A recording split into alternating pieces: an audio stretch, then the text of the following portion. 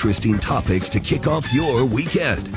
Looking at the news with an eye of faith. This is Friendly Fire with Stu Kerns on the voice of Lincoln, 1499.3 KLIN. Good Saturday morning. It's a Friendly Fire Saturday. Stu Kerns, your host. Glad to have you along. Boy, we're in the thick of the football season here. I don't know about you, but I was at the home opener.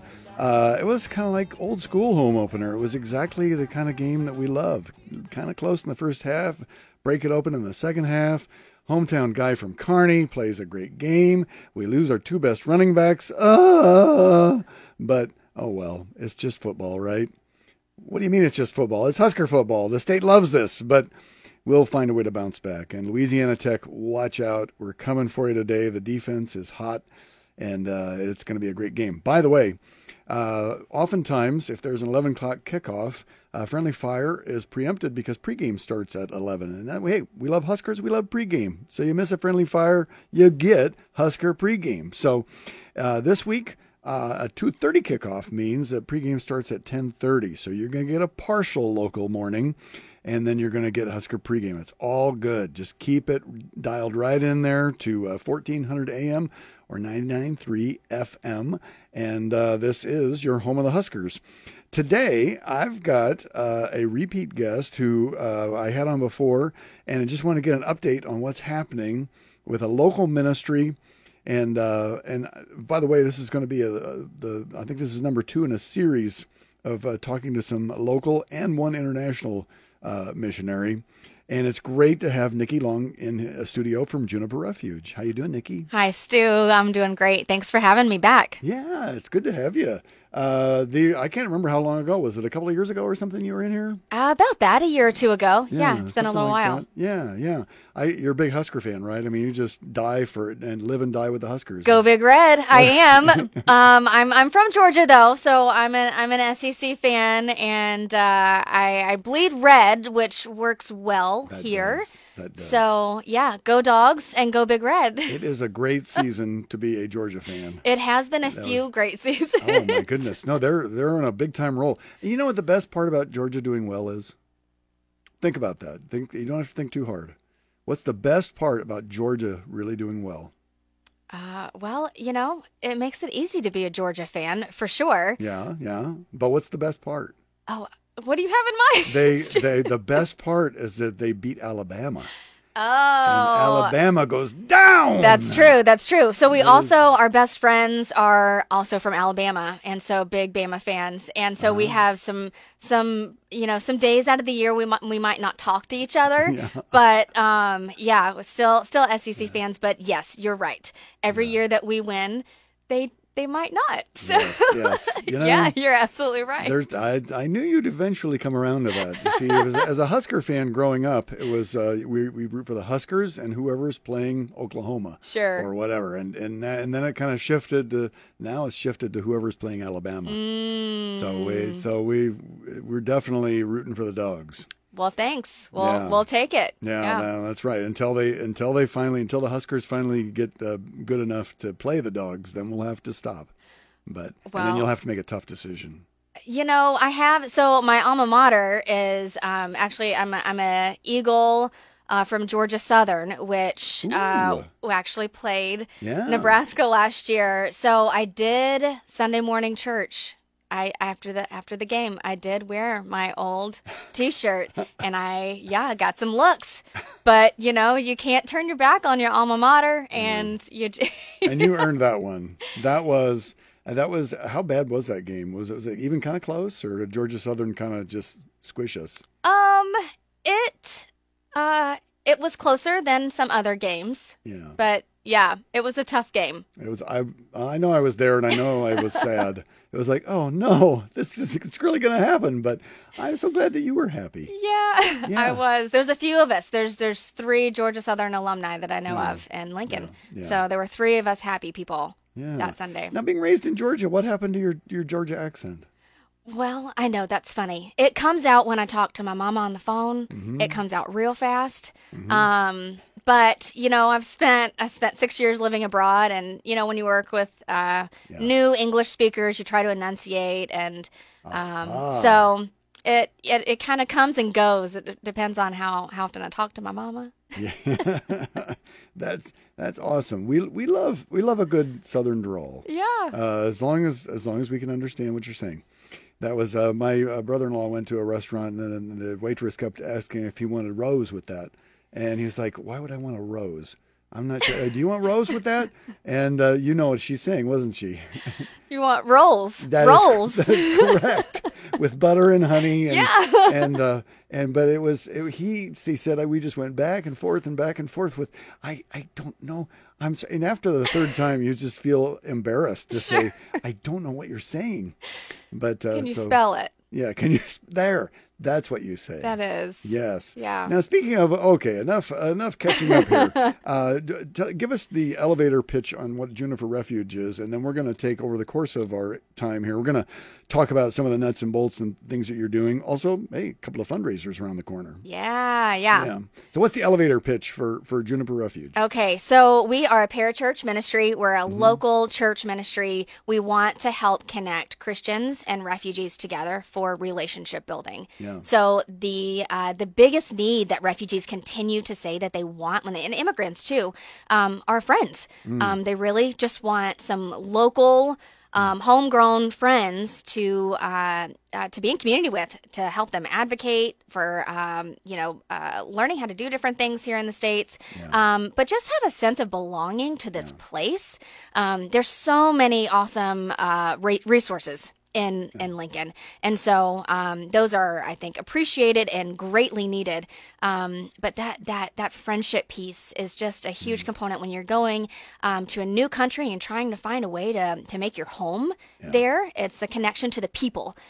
So that's what we hope to do for the church as a Christian ministry. Is we want to be a welcoming the presence of Jesus with people who want that place for belonging and community. And we know that, in Christian communities that we care about healing and we care about the whole person. And we're not just focused on you learning English. While that's important, we care about your whole person. And so we want to help churches find ways to engage their congregation to meet that felt need and desire. Yeah. And by the way, there are some of the stuff was encouraging to me when we talked before, and we'll talk more about all these different things and some new things on the horizon. But a lot of the things that you're doing are very practical. And so a lot of people might say, well, I don't know how to, fill in the blank. But most of the things that you're equipping people to do cross-culturally are very practical. That's right. I mean, because it's an easy way to start a relationship. Is there's a felt tangible need, and so we spend a good amount of time training the volunteers from our church partners on how do you teach someone English in their home, because a lot of these women, they don't want to leave their home. They've got young kids. They enjoy being homemakers. Life is busy at home when you have lots of kids, and so it's really sweet to have someone come in your home, but an everyday American might not feel comfortable doing that. So we help, do a lot of those trainings to help them build those bridges and take the initiative to fostering that relationship. Now it's in the Old Testament. So God's people are told again to be kind to people who are kind of on the margins of society. Yeah. And the kind of the big trio in the Old Testament is always the widow, the orphan, and depending on which translation, you might say the sojourner or the alien or something like that. The stranger, the somebody who's passing through, or maybe is going to stay. Almost all of us have a history of somebody in our family came to this country and decided to stay. And we're here today. Have you ever looked back and see were your ancestors when they came over? I think it was probably in the 1700s, but I'm German and Irish. So interesting. Yeah. Same here. German from 1732 in the port of Philadelphia. So they, whatever, my great grandfather, and I didn't even know there was a port in Philadelphia. But that was one of the major ports before Ellis Island. It was coming into Philadelphia, the first capital city of the country. Yeah. So everybody has an immigration story, and so you kind of distinguished here. Now there are immigrants and there are also refugees. And what's the difference in the story between a kind of immigrant called a refugee? Sure. So a refugee has to fall in one of 5 categories that are defined by the UN, UNHCR. So maybe they are people who have been persecuted for their faith, their ethnicity, their political affiliation, their religious affiliation, and of course, right now I'm blanking on a 5th one. But you get put on the spot, and but it's you some can't kind think of of that last it's one. some kind of persecution, though. That's right. Yeah, they have been forced to leave because someone is trying to harm them due to one of these 5 categories. And so an immigrant might be someone who just chooses to change locations. There could be, something else driving that. And then people, that's also distinguished between displaced people group. So maybe someone has to leave because of a tsunami or an earthquake. So they're not necessarily considered refugees by UNHCR. Gotcha. But those 5 categories would qualify someone as a refugee. And so even when we think about Afghans who are coming here now, wouldn't technically fall under that category, which they do, right? But they've come over on this Welcome Operation Allies program, and they're through humanitarian parole. And so it's all these different technical, like visa status. They get different privileges depending on what their visa status is. Gotcha. But that's digging into the weeds that I think immigration is a complicated and a very challenging space to be. Yeah, absolutely. We're going to take our first break. When we come back, I want to dig into one of the recent things that you did, and because we were involved in that, and then we'll talk more about, again, super practical stuff, and yet amazingly meaningful stuff. That's coming on. So we'll take a little break. We'll be right back. You're listening to Friendly Fire on the Voice of Lincoln, 1499.3 KLIN. Keeping the topics lively and the conversation civil. This is Friendly Fire with Stu Kerns on the Voice of Lincoln, 1499.3 KLIN. We are back. It's Friendly Fire Saturday, talking with Nikki Long. She's the executive director. Sure. Well, sure. It doesn't matter. She leads this group. It's called Juniper Refuge. And I had an intersection with Juniper Refuge here recently because we were able to host one of your events. And this, I think, is this the first time you've done this? Yes. Tell us about tax preparation. Yeah, so it was a financial literacy course that we did. It's a huge leap to go from a cash culture to a banking culture. And so we started to see a lot of these concepts around like saving money in order to pay for monthly bills that come in as opposed to day-to-day things. When you have a culture that doesn't really encourage debt or even healthy debt to this place where, credit cards can actually build your credit score, or homeownership.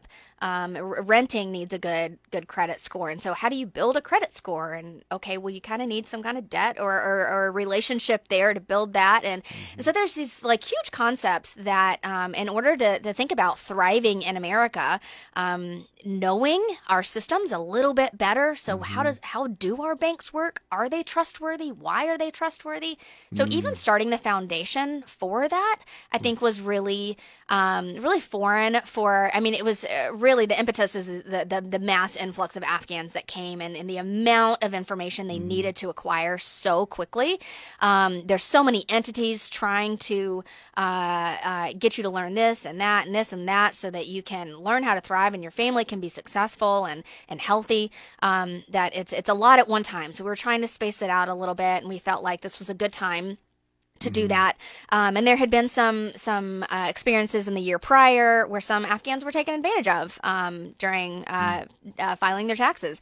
So how can we preemptively help our new Afghan community actually learn what's underneath all of this and learn to go to H&R Block instead of hiring a random person. What are entities that you can trust? And so helping to inform them in that way. And so we worked with VITA and AARP to host that, to provide a lot of those lessons and walk them through an entire tax form so that they know what's being asked and they know why it's being asked, and then help them actually fill out those forms themselves and then do e-files for them. So to be a trusted entity that they could lean on and have professionals to answer all of those questions, I think it was really successful, and it was really accompanied by the Afghans' mentors or co-sponsors or volunteer friend, whatever you want to call them. We open it up to the Afghan community, so not just people in our program. But we were hoping that a lot of those volunteers and friends would come alongside them on this training so that they could help them. Okay, you learned this today. This is how this applies at home. These are the forms at home that go with this information. And so to really spend that time teaching, we felt was a really great opportunity. I was just talking with a friend the other day about, being whatever age, 19, 20, 21, when you finally are living in your own place and you might have, if I was 21, I got married. And so I'm adulting. I'm trying to do all these things that adults do. And all the questions that come up how do I pay my taxes? How do I get the plates on the car? How do I, renew this or that? Or where do I go to get my insurance? And all the kind of things that is just an endless checklist. And I would assume if that's daunting, I mean, for me, who knows the language and has a loving family and friends I can ask questions to, how much more, just crazy daunting must it be for a refugee? Absolutely. And even a lot of the refugees that we work with are, very capable, educated people, and a lot of them are not even literate in their own language. And so when they come from these oral cultures and you put all these papers in front of them, it's such a big leap for them. And so, a 1 or a 0, I don't know which number to put down on this line. Who knows?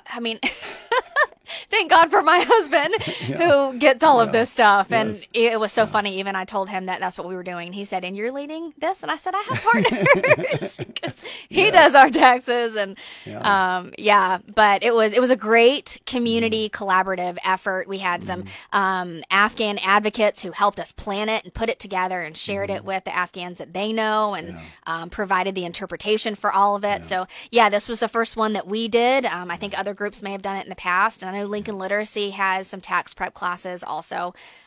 So we were excited to partner with these really great people to pull this off. It was one of the things I did notice. Even the little things that it's easy to take for granted. People are there. Oh, let's provide beverages and snacks, and all of a sudden it was like, oh wait, well, what kind of beverages and snacks? And that's right. And we want to have something that's culturally appropriate and isn't going to seem weird, to the people. And so that was, even for the people who were working, there was kind of a learning curve there of just being culturally sensitive. Yeah, and kind of fun too. I remember talking to one of the Zion volunteers about going to one of the Arabic stores in Lincoln and talking about what they were doing, and I think the store manager helped them put together a variety, some dates and some nuts, and I think it is a learning experience. Even just walking into a store is actually really, really fun, and they're always really welcoming, and it can be a really fun learning experience. It can be, but it can all. It can be very intimidating. I remember once Kelly sent me to an Asian market to, buy a specialty item, and all of a sudden I felt like I was, because I was in a completely different culture. And it's like, am I in Lincoln?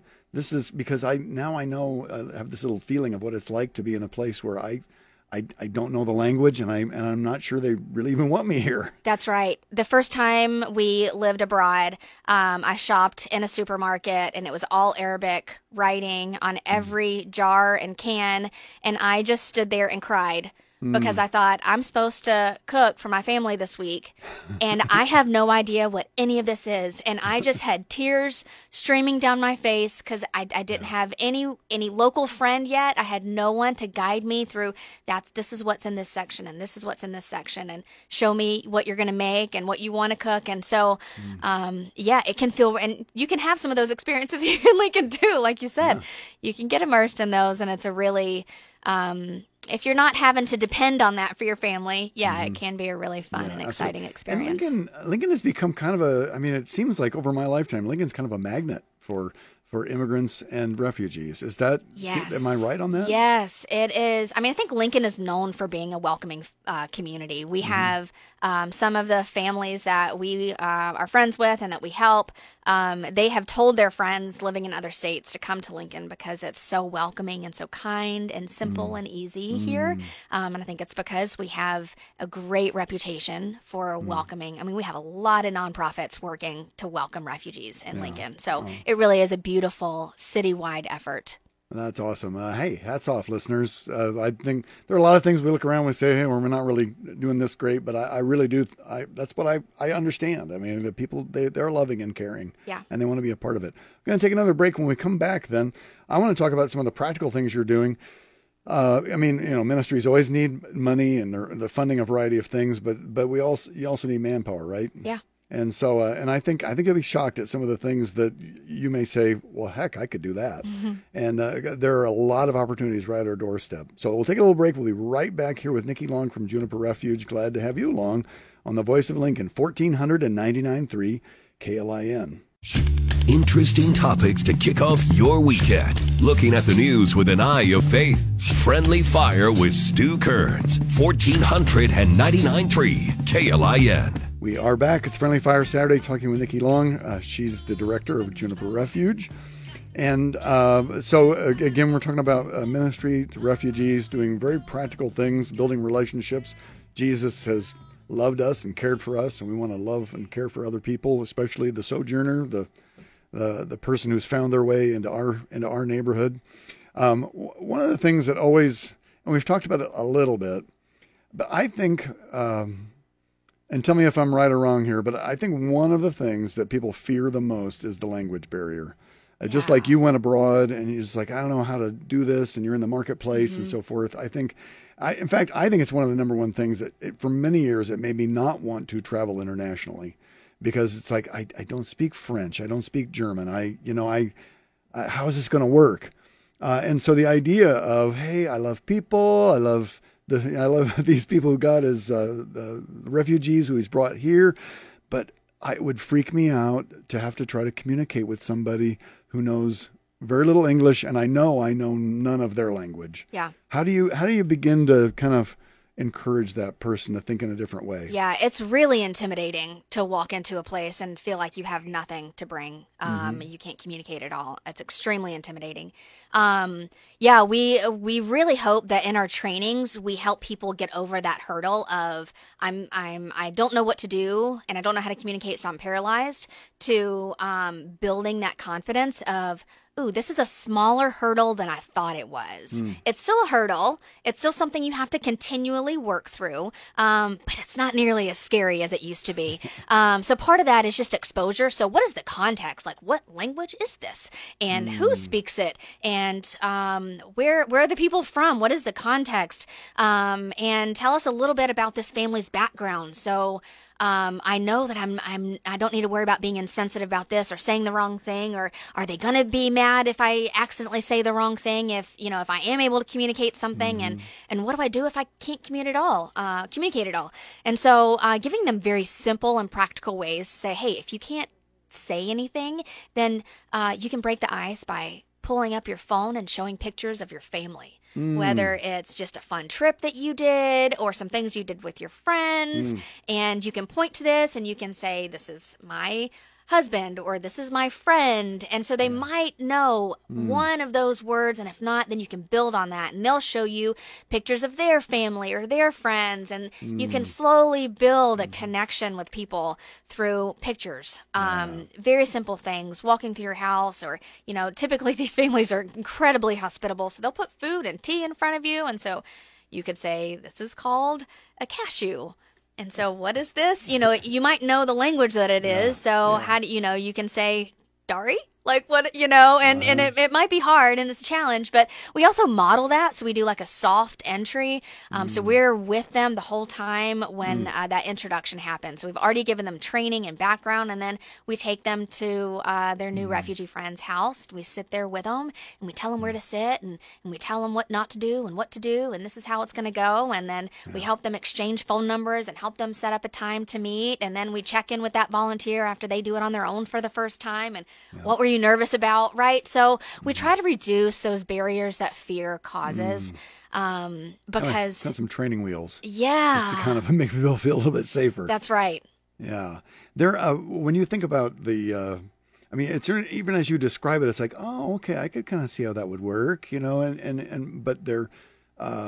but there is something about getting over that fear. I think that apart from the language barrier, you also mentioned the fear that I'm going to do something culturally insensitive, that I didn't, I'm going to put out the wrong hand to shake, or I'm going to sit in the wrong chair, or I'm going to, do something that would be deeply offensive. And is that a part of what the training is about, to kind of become aware of some of those things? We definitely talk about some of those things. We talk about like cross-gender relationships.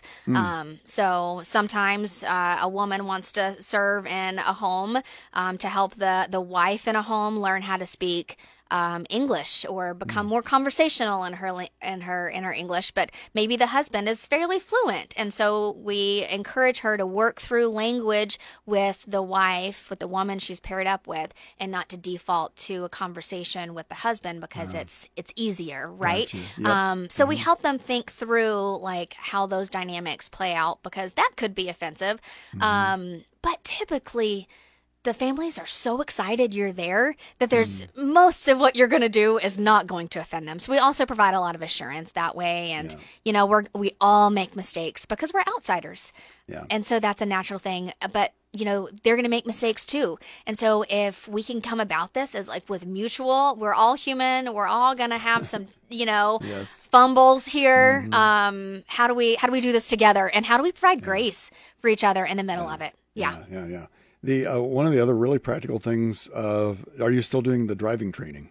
We are. We had so many requests for driving assistance that we had to limit it to only people that are in our mentorship program. So people that have a team of mentors teaching them, then we'll do some training for a volunteer on that team to provide anyone in that home needing coaching. Will provide that. But the need is so great. And in the meantime, Lincoln Literacy has started up some great classes. The Asian Center has a simulator and some really great classes too. And so that has been a huge help. So, when we don't have those volunteers, because it's, if it's intimidating to speak someone else's language, is intimidating to get behind the wheel, or to be next to someone behind the wheel that you can't speak the same language with.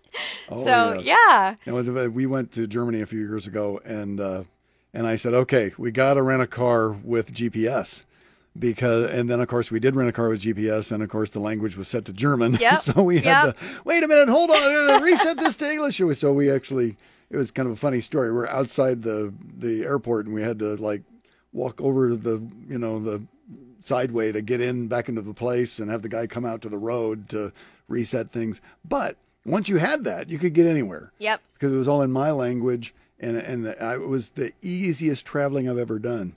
Obviously, if you're driving a car that's not, brand new or doesn't have GPS, then can phones do a lot of that as well now that we used to just rely on maps and memories? Yeah. Can phones pretty much answer that question? Pretty much, yeah. Most of the people that we have in our programs know how to use GPS on their phones. That doesn't seem to be an issue at all. That's awesome. That's awesome. What about so if I said, hey, I'm all right, I guess I know how to drive, I could teach someone to drive. What's the training process for someone who wants to do that? Yeah. So I do those trainings, and I'm not a professional driver, but I've been doing it for a couple decades. So part of the training just makes us slow down and think about what do we do intuitively. If you've been driving for a couple decades, you don't really think about all the things that are just muscle memory. And so we encourage people to think through all of those unique things they do when they're driving around, and to pay attention to traffic flows, because that is, we want to decrease vulnerability. So most of our training is for women. We want to make competent and confident drivers who don't get in car accidents. So we want to make sure that we are helping them mitigate those risks while we're teaching. We don't want them to just pass the test. We want them to be strong drivers. And so the coaching is not just what do you do if there's a red light. It's what to anticipate at an intersection, and what other people are going to do that's not actually following the law, but what they're going to do anyways.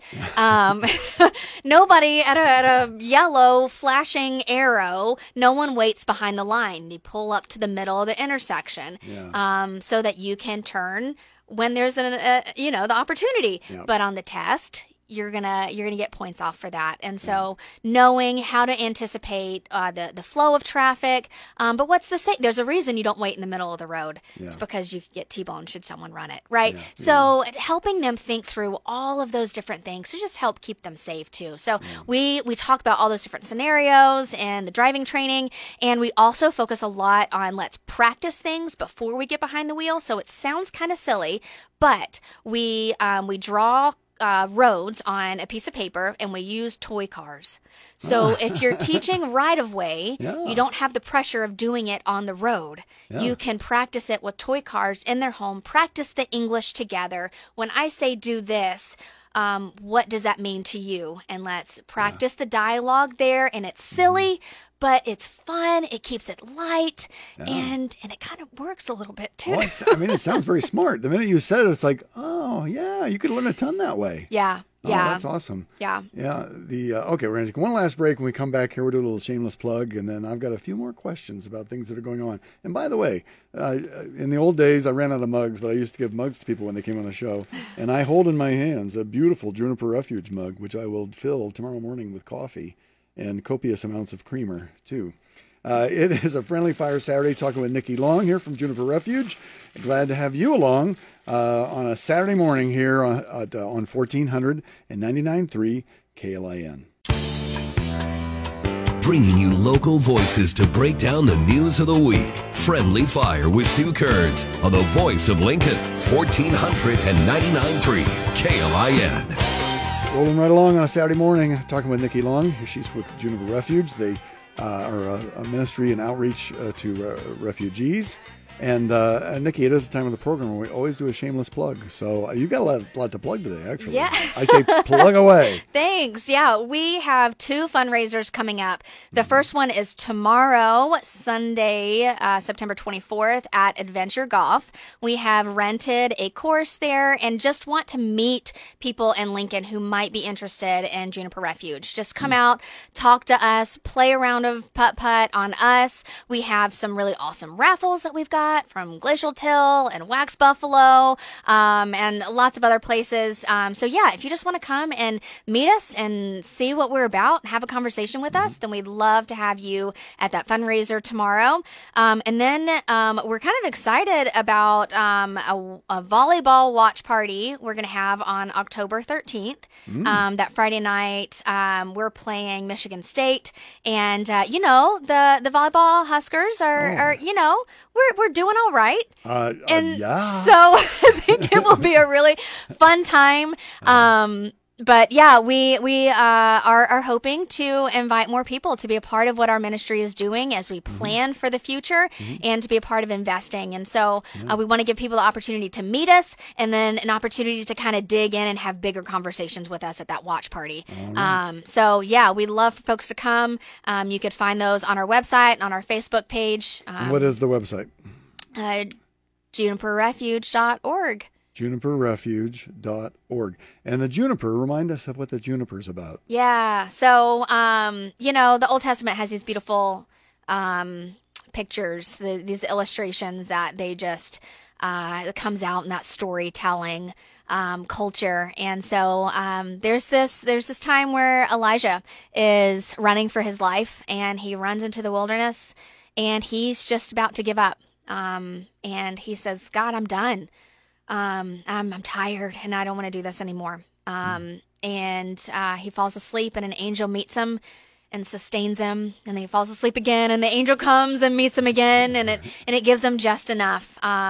In the wilderness, right there where the angel meets him, he falls under a broom bush, which is the technical word for this tree is a broom bush, but the King James Version calls it a juniper tree, so we like juniper better than broom. But there are these times in our lives where we just can't stand up on our own.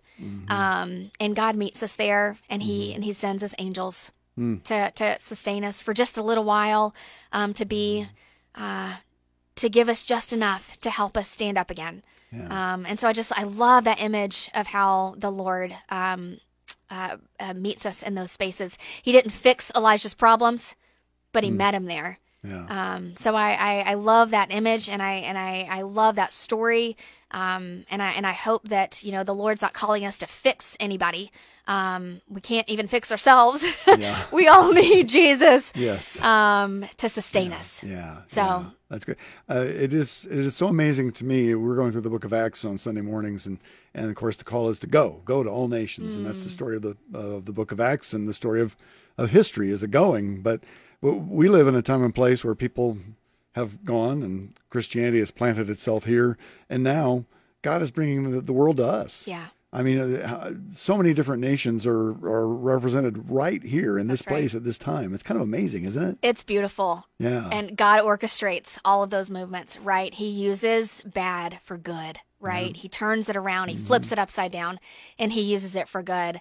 And so even as I think about that story, the picture of Elijah falling under that tree, we have a family from Burma in our program right now, and they just have a bunch of health stuff going on, and they're down. Their spirits are down, and there are a group of volunteers, about 5 people, who've just showed up for them. And they're craving that kind of kindred friendship with them, and so they have committed times where they want to go meet with them every week, and they know that they're going to show up. And sometimes this family cancels on them, but it's because they know that there's deep stuff happening in them. But this family, these volunteers, they just want to continue showing up, and I think they're starting to get some traction there on. Oh, these people really care about us, and I think we can trust them. Because I think with what this family has going on, it's hard for them to get through day-to-day responsibilities. There's a lot of stuff falling through the cracks as the kids need help with homework, and there's not that space at home for that. Yeah. And so there's simple, very practical things where this team of volunteers can show up, but that's where an agency can help with some of those things through casework, but sometimes we just need God's people to come around us. Yeah. And this is a Christian family, and so they're getting to experience the body of Christ around them in a really impactful time. Yeah, yeah, and I'm very grateful for everything that the county and the city do, and it's great, but it's not enough.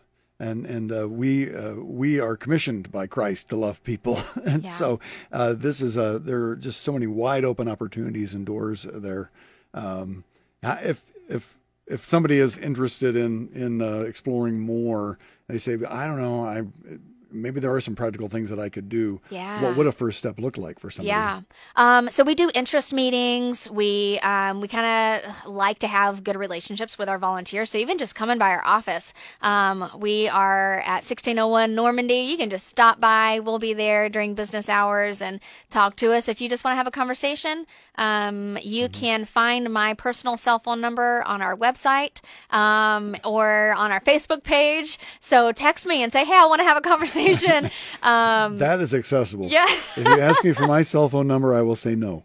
So that's very accessible. Well, yeah, I mean, because sometimes you have questions, and if you feel the Lord stirring in your heart, like I have a heart for the nations, but I don't know what that looks like here. I don't know how to do that. I've got kids. I've got a busy schedule. How can I be a part of that here and in my everyday life? And how can I teach my kids about that here? And how can we incorporate that into our family's rhythms? And so that's my heart, is to do those same things with my own family. And so we care about what God is doing in the church to reach the nations and to be the church. Yeah. Just about 2 minutes left. The one other thing that struck me was what you're describing is something that takes time and it takes attention over a period of time to commit to someone. And let me just say, as a longtime pastor and person involved in ministry and a full-time American, we're not good at that. No. We're not good at that. And what would be your advice, your coaching, or whatever, even if people don't get involved in ministry, that how do we stop living in such a way that we're scared off by anything that isn't fast, it isn't quick, it can't be fixed tomorrow? Gosh, Stu, that's a good question.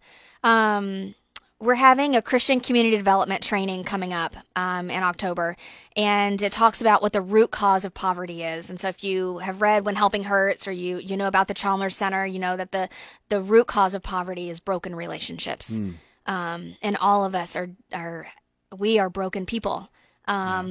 And a lot of the vulnerability we see among our refugee friends is broken relationships. And so I think if we stop looking at things as a task, or this is filling up my time, and look at how the Lord is stirring in our hearts, then I think we lean into those relational areas where the Lord is calling us to create space. And then it's not a guilted, I should do this, but it is a finding a habit that brings you joy, because you're filling your internal space with the things that the Lord cares about. I like that. There was a deacon of mine used to always say that your time is something you have to budget, just like your money. Yeah. And for oftentimes we're not good at budgeting our time. But this is time well spent. Thanks for coming in today, Nikki. I sure do appreciate it. Thanks, Stu, for having me. So we can miniature golf tomorrow. Yep. And if you want to learn more, juniperrefuge.org. That's right. All right. And if you come to the miniature golf, there's just an outside chance I might be there. And I just want to warn you, I will beat you at mini golf. I am a mini golf shark. There's some other enthusiasts coming. You might have some competition. All right. We'll see about how that goes. Yeah, all right. Thanks for coming in today. Thanks, Stu. I leave you saying, as I always do, to think about it and talk about it. See you next week.